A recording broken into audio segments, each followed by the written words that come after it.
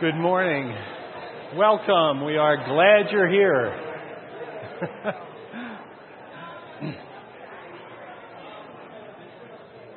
Hey, Tom. Good morning.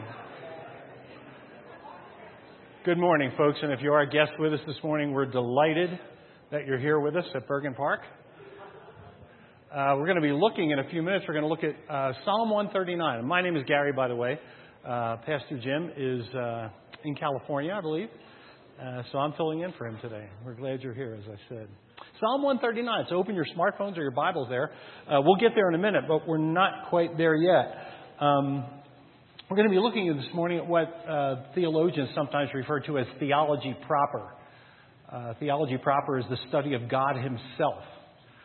And Psalm 139 is one of the great passages on theology proper. Another one is Isaiah chapter 40. So before we go to Psalm 139, I'm going to read Isaiah chapter 40, verses 15 through 25. Here we go. Surely the nations are like a drop in the bucket. They're regarded as dust on the scales. He weighs the islands as though they were fine dust.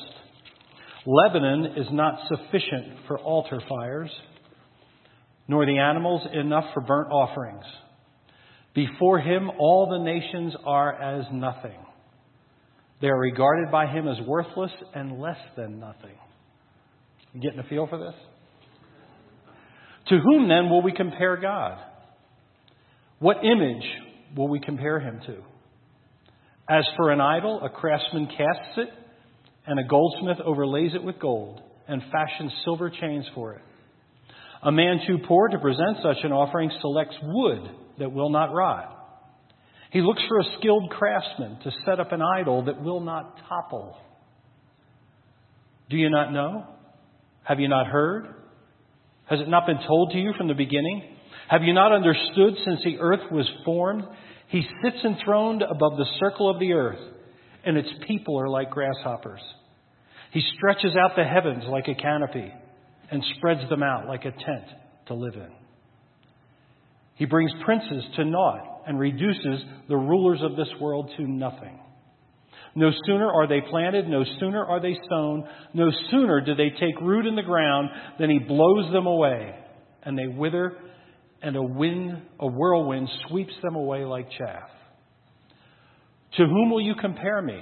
Or who is my equal, says the Holy One.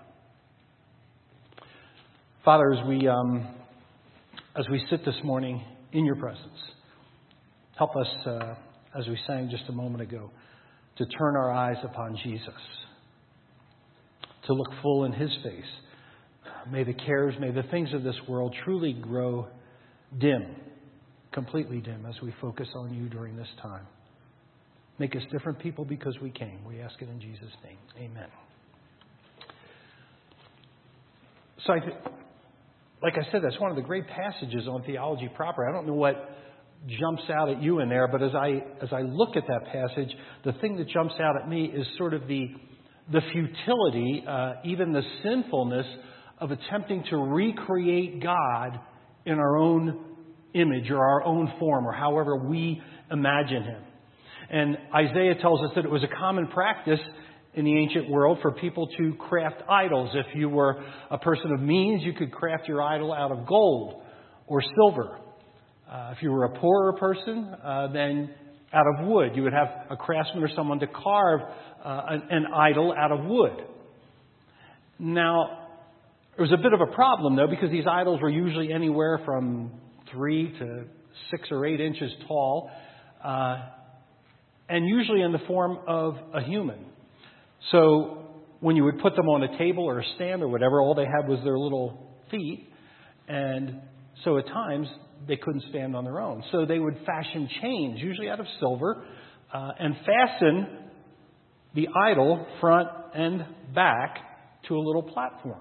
Because, I mean, after all, if you have guests over for dinner or something like that, and you bring them into your living area and you say, "Behold, my gods," and somebody bumps the table and the god just falls right over flat on his face, that's kind of embarrassing, you know? Doesn't say much for your God. So you had chains to hold them in place. And doesn't it become self-evident as we even think about that concept to realize why the Bible is so adamant that we should never create any graven images, any false images of God and who He is and what He's like. And Isaiah even goes so far as to say, have you not seen? Have you not heard? Have you not understood? And a crude paraphrase of that would be something like, are you stupid? Are you deaf? Has no one ever taught you this? That God is not like gold or like silver or like wood. How can the Creator be like the things or made of the things that He has created? So, to whom will you compare me, says the Lord? And obviously the question is rhetorical. It answers itself. There is no one and nothing that can compare with God. Reminds me of the story of the little boy who was in art class in grammar school, and they're all painting or drawing a picture of their choice, and the teacher walks up and says, Tommy, what are you drawing? He says, I'm drawing a picture of God. She said, well, Tommy, no one knows what God looks like. He said, well, when I'm done, they will. And isn't that kind of what we do? Isn't that kind of what we do? That we sort of fashion a God that we can live with. Fashion a God that we can tolerate, who isn't too intrusive, who isn't too demanding. And there's an essential, and this is what I hope to get out of this, there's an essential, incomprehensible mystery about the God of the Bible. And that's of necessity. That's who He is. During the years of the Protestant Reformation, Martin Luther had a regular exchange with a humanist by the name of Erasmus. And at one point, Luther became frustrated with Erasmus, and he said, Erasmus, your concept, your idea of God is too human. And Luther was right. He is too human to a lot of people, and was to Erasmus. And understand that in 1517, when Martin Luther kicked off the Protestant Reformation by nailing his 95 Theses to the door of the Wittenberg Church, just 5 years earlier, in 1512, Michelangelo had completed his masterpiece, called Creation of Adam, right, on the ceiling of the Sistine Chapel. Just 5 years earlier. And it is a tremendous work of art, is it not? My PowerPoint background this morning has just a portion of that. Just the two hands, the hand of God and the hand of Adam, as I'm sure you've seen that elsewhere. But it was very influential in its day. And as wonderful as it is, and it is a great work of Western art, no doubt. But it's troubling as well. I didn't want to put the picture up there because I wanted you to imagine it in your own mind if you haven't seen the entire picture of the ceiling of the Sistine Chapel. But Michelangelo has created God as a sort of geriatric Superman, with the body of Arnold Schwarzenegger and the head of Santa Claus. And I'm not trying to belittle it. I'm really not. It's a marvelous work, but when you look at it, you think to yourself, how futile. Even a great work of art like this cannot begin to capture who God is and what God is. No canvas, no artwork can ever capture Him because there is an essential, incomprehensible mystery that surrounds the God of the Bible. So, who are we going to allow to shape our concept of God? Western art or the Scriptures? And I want to suggest to you this morning that whatever the brush of the artist, in this case or others, was unable to capture, the pen of the inspired prophet does capture. So as we look at Psalm 139, it actually breaks down, if you're studying it, it breaks down really beautifully into 4 parts with 6 verses in each part. First, the omniscience of God. He knows everything. Verses 1 through 6. Secondly, the omnipresence of God. He's everywhere. Verses 7 through 12. Third, the omnipotence, omnipotence of God. He has all power. Verses 13 through 17. And finally, in the 4th and final section, man's reaction to God. Verses 18 through 24.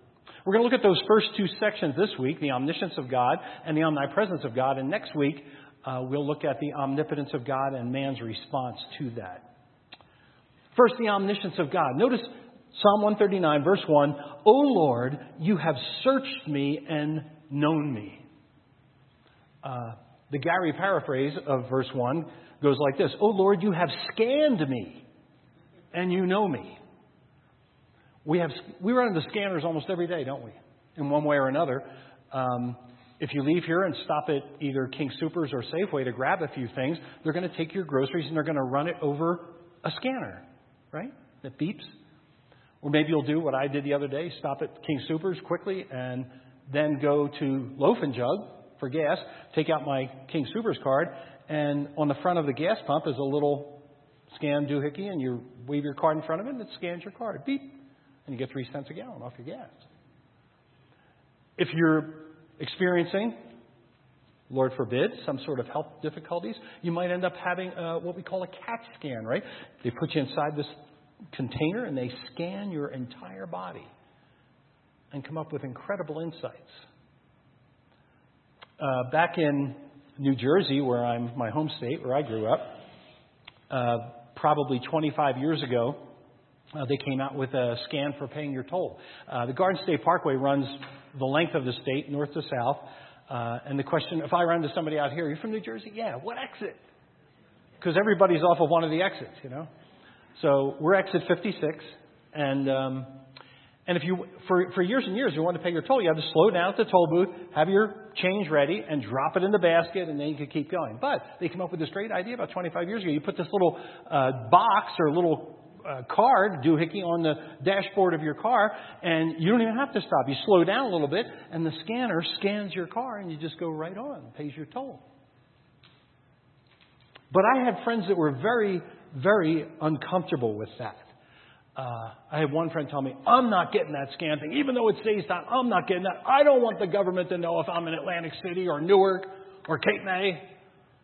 I don't want them to know if I'm going from point A to point B. They know enough about us already. Maybe true. I never got the easy pass.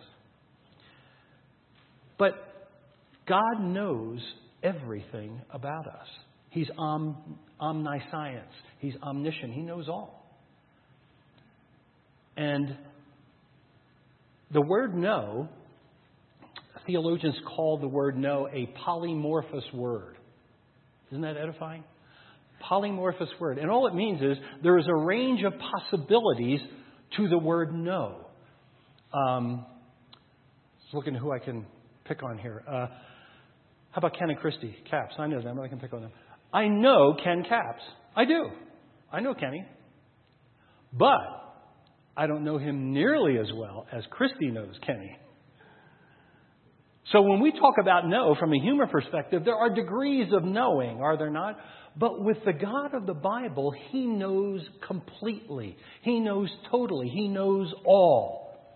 And think about this. He not only knows all things that are, He knows all things that are possible. And He knows them simultaneously and eternally. Wow. He not only knows all things that are, He knows all things that are possible, and He knows them simultaneously and eternally. He has scanned every one of us. Beep.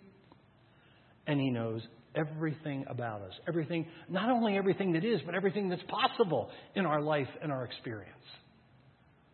He is omniscient. Verses 2 and 3. Notice verses 2 and 3. You know my sitting down and my rising up. You understand my thoughts afar off. And he's not talking about distance there because God's omnipresent. Or He's everywhere. He's talking more about time there. You understand my thoughts afar off. You comprehend my path and my lying down. And you are acquainted with all my ways. Did you notice the merisms there? Anybody know what a merism is?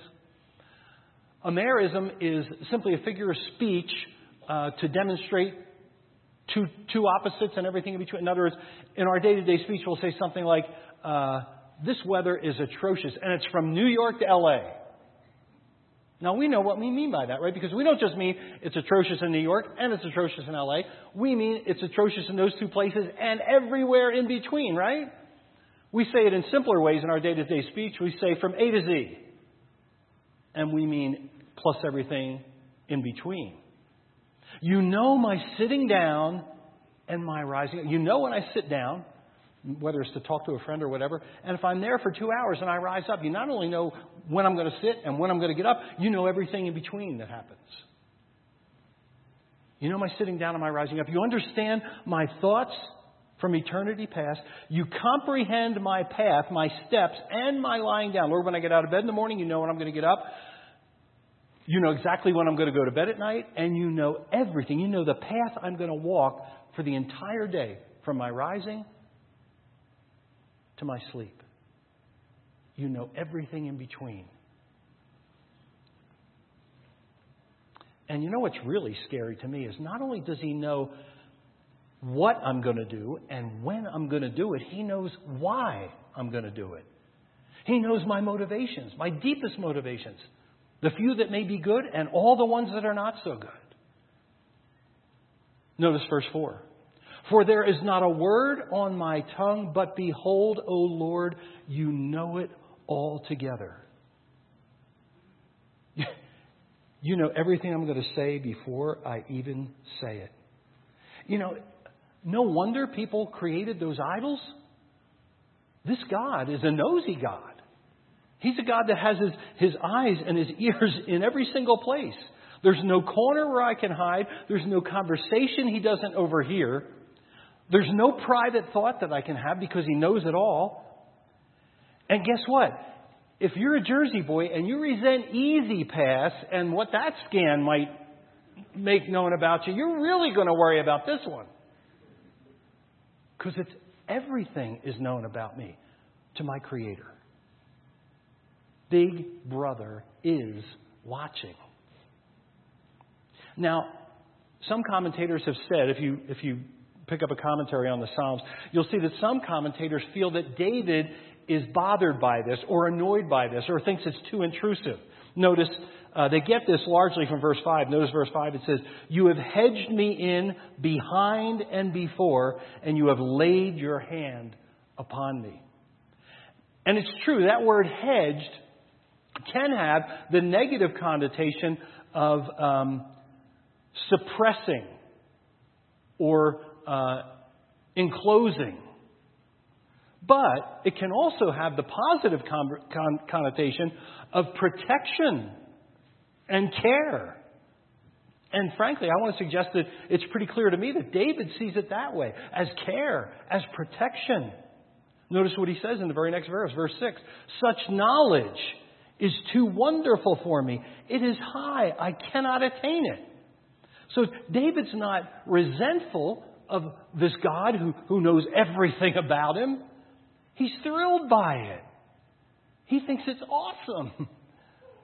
You know, Janine and I planted a church in New Jersey, started back in the 90s. And we had no one with us.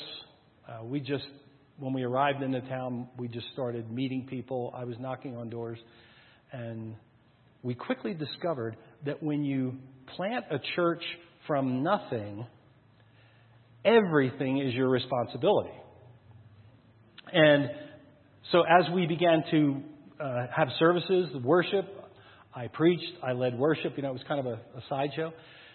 And Janine was doing virtually everything else, including by the end, you know, in a church plant, if you don't grow, you don't survive. So we had to be constantly reaching out to our community, and we had a vacation Bible school the very first summer that we were open. And I'll never forget it was either that year or the following year, one of the very first VBSs we had.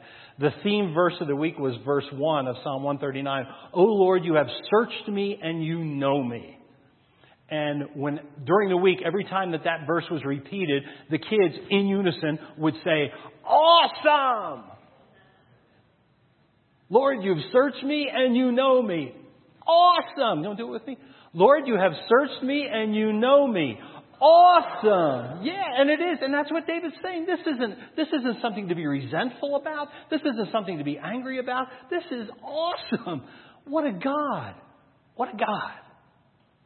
He's thrilled by it. Thrilled by the omniscience of God. God knows everything. Secondly, David wants to introduce us to the omnipresence of God. Notice verse 7. Where can I go from your spirit? Or where can I flee from your presence? The rhetorical question answers itself, doesn't it? Where can I go to get away from the Spirit of God? There is no getting away from it. Where can I flee from His presence? There is no way to flee from His presence. You ever either started a Bible study or some sort of a meeting, and somebody opens in a word of prayer, and you'll hear them say this: Lord, as we come into your presence this morning, and Lord, forgive me, but whenever I hear that, it's a combination of my sinful nature and my own sarcastic wit. The first thing I say to myself is, where do you think you were before that? Because guess what? We don't come into His presence. We might come into an awareness of His presence. We might sit in His presence, but we don't come into His presence. We're always in His presence. Lord, where can we go from your Spirit? There is nowhere.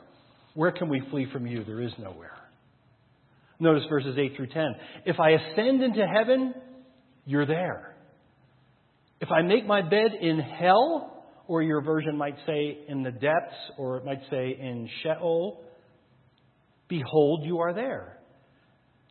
If I take the wings of the morning, here's David making a reference to the speed of light. If I take the wings of the morning and dwell in the uttermost parts of the sea, even there, your hand will lead me, and your right hand shall hold me. There's a third nerism there. Did you notice it? If I ascend into heaven, you're there. If I make my bed in hell, you're there. It's a little bit like what Paul says in Romans chapter 8. Neither height nor depth can separate us from the love of God, or anything in between. And that's the idea here. David says, if I could stand on the shores, make it the shores of Israel, looking out over the Mediterranean to the west, and if I could take the speed of light, the speed of the dawn, and fly to the remotest part of the ocean, when I got there, you'd already be there, God. You're already there. And you're everywhere in between. And if I make my bed in the highest heavens by some miracle, or in the lowest depths, you're in both places. And you're everywhere in between. You're everywhere. And notice what he says in the first half of verse 11. If I say, surely the darkness shall fall on me. And I want to say this is the most precious insight of all to David. The word fall there, when it says, surely the darkness shall fall on me, the word fall literally means to crush or to bruise.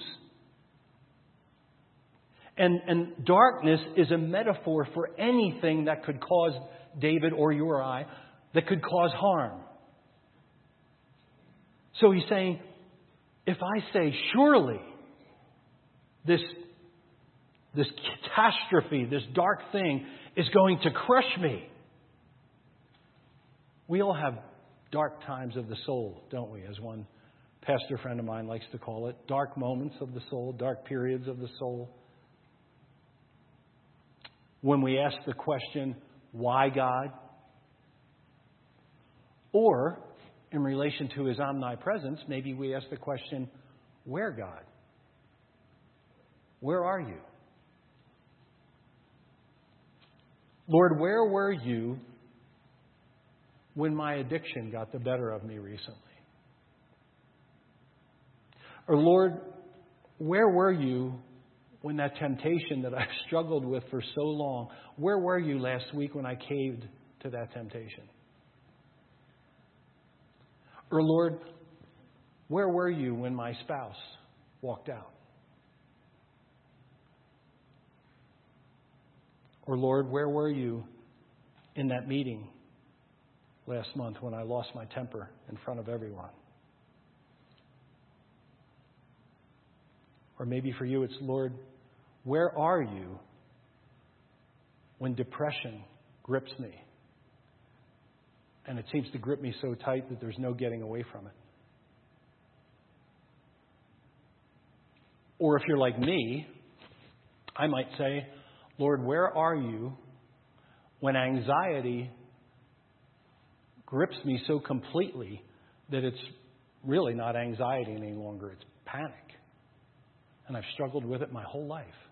Where are you when that grips me, Lord? Maybe you're older and you live alone. And you say to yourself, Lord, where are you when loneliness surrounds me so completely that I feel like I'm going to die? Or maybe I wish I could die. Where is God during those dark times of the soul? Surely, says David, those dark times will crush me because I'll be hidden from you, right? No. Look at the second half of verse 11 and verse 12. Even then, the night shall be light about me. Indeed, the darkness shall not hide me from you, but the night shines as the day. The darkness and the light are both alike to you.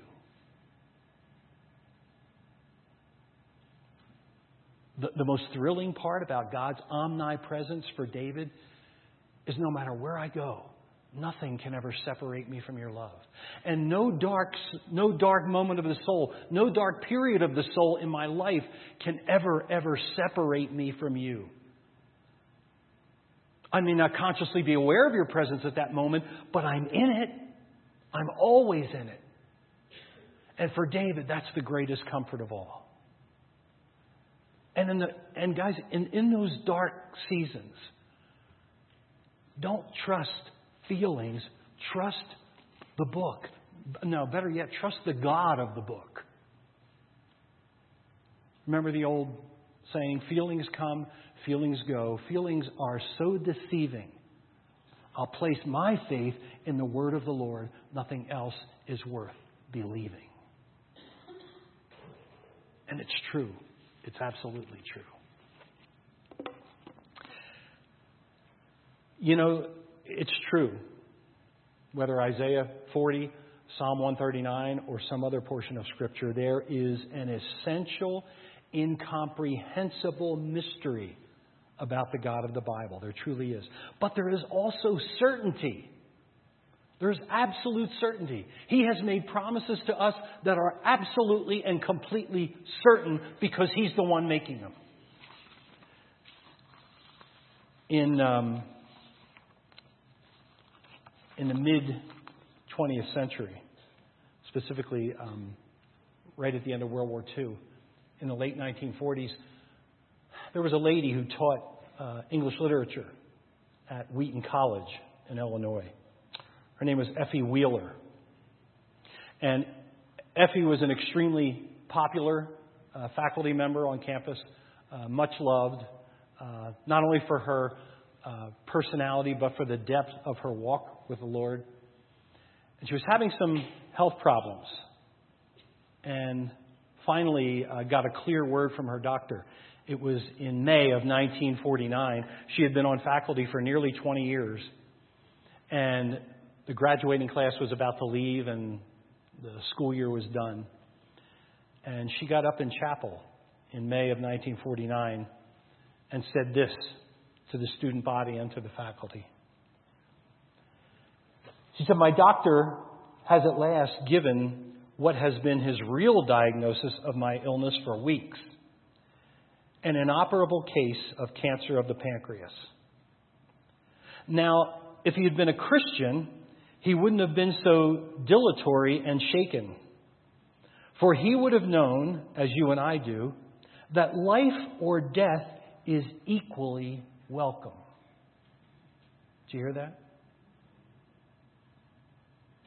And when we live in the will and knowledge of the presence of the Lord, death or life are equally welcome. If the Lord has chosen me to go to Him soon, I go gladly. On the other hand, I remember that Christ is still the great physician. And so, in simple faith and trust, I say to Him, Lord, if you will, you can make me whole. But either way, I await His answer utterly at peace. I do not say a cold goodbye to you, but rather a warm Auf Wiedersehen. Till I see you again, by God's power and grace, either this coming fall on campus or later in the blessed land. Either is fine by me. With a heart full of love for every individual among you, Effie Jane Wheeler. Where did she get that kind of certainty? You ask the average person on the street, what's going to happen when you die? You going to heaven or hell? Oh, I don't know. I hope I go to heaven. I hope so. There's no hope here, guys. Not in the sense of balancing probabilities. There is only an absolute certainty of what will happen the minute her eyes close in death. She's absolutely certain that she will be forever in the presence of her Savior. There's no mystery about that. None at all. That's an absolute certainty. Either death or life, either are equally welcome. Reminds me of what Paul said in Philippians, doesn't it? To live is Christ and to die is what? Gain. Yeah. We don't think of it that way, though, do we? But I think as we look at the incomprehensible mystery of God and the awesomeness of who He is, we also need to remind ourselves of the absolute certainty of His promises to us. That for every single person who puts their trust, their faith and trust in Jesus Christ as their Savior, they are guaranteed eternal life. As an absolutely free gift. You can never earn it. You can never work for it. You will never deserve it. Or I. But He gives it to us freely. Romans 4:16. Look it up when you get home.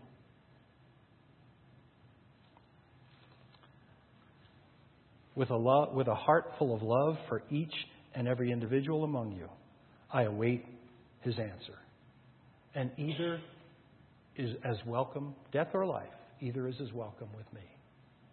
If you're not sure that you have eternal life, you're not sure that you're a member of God's forever family, do me a favor. Don't let the sun go down on this day without talking to someone about the gift of eternal life.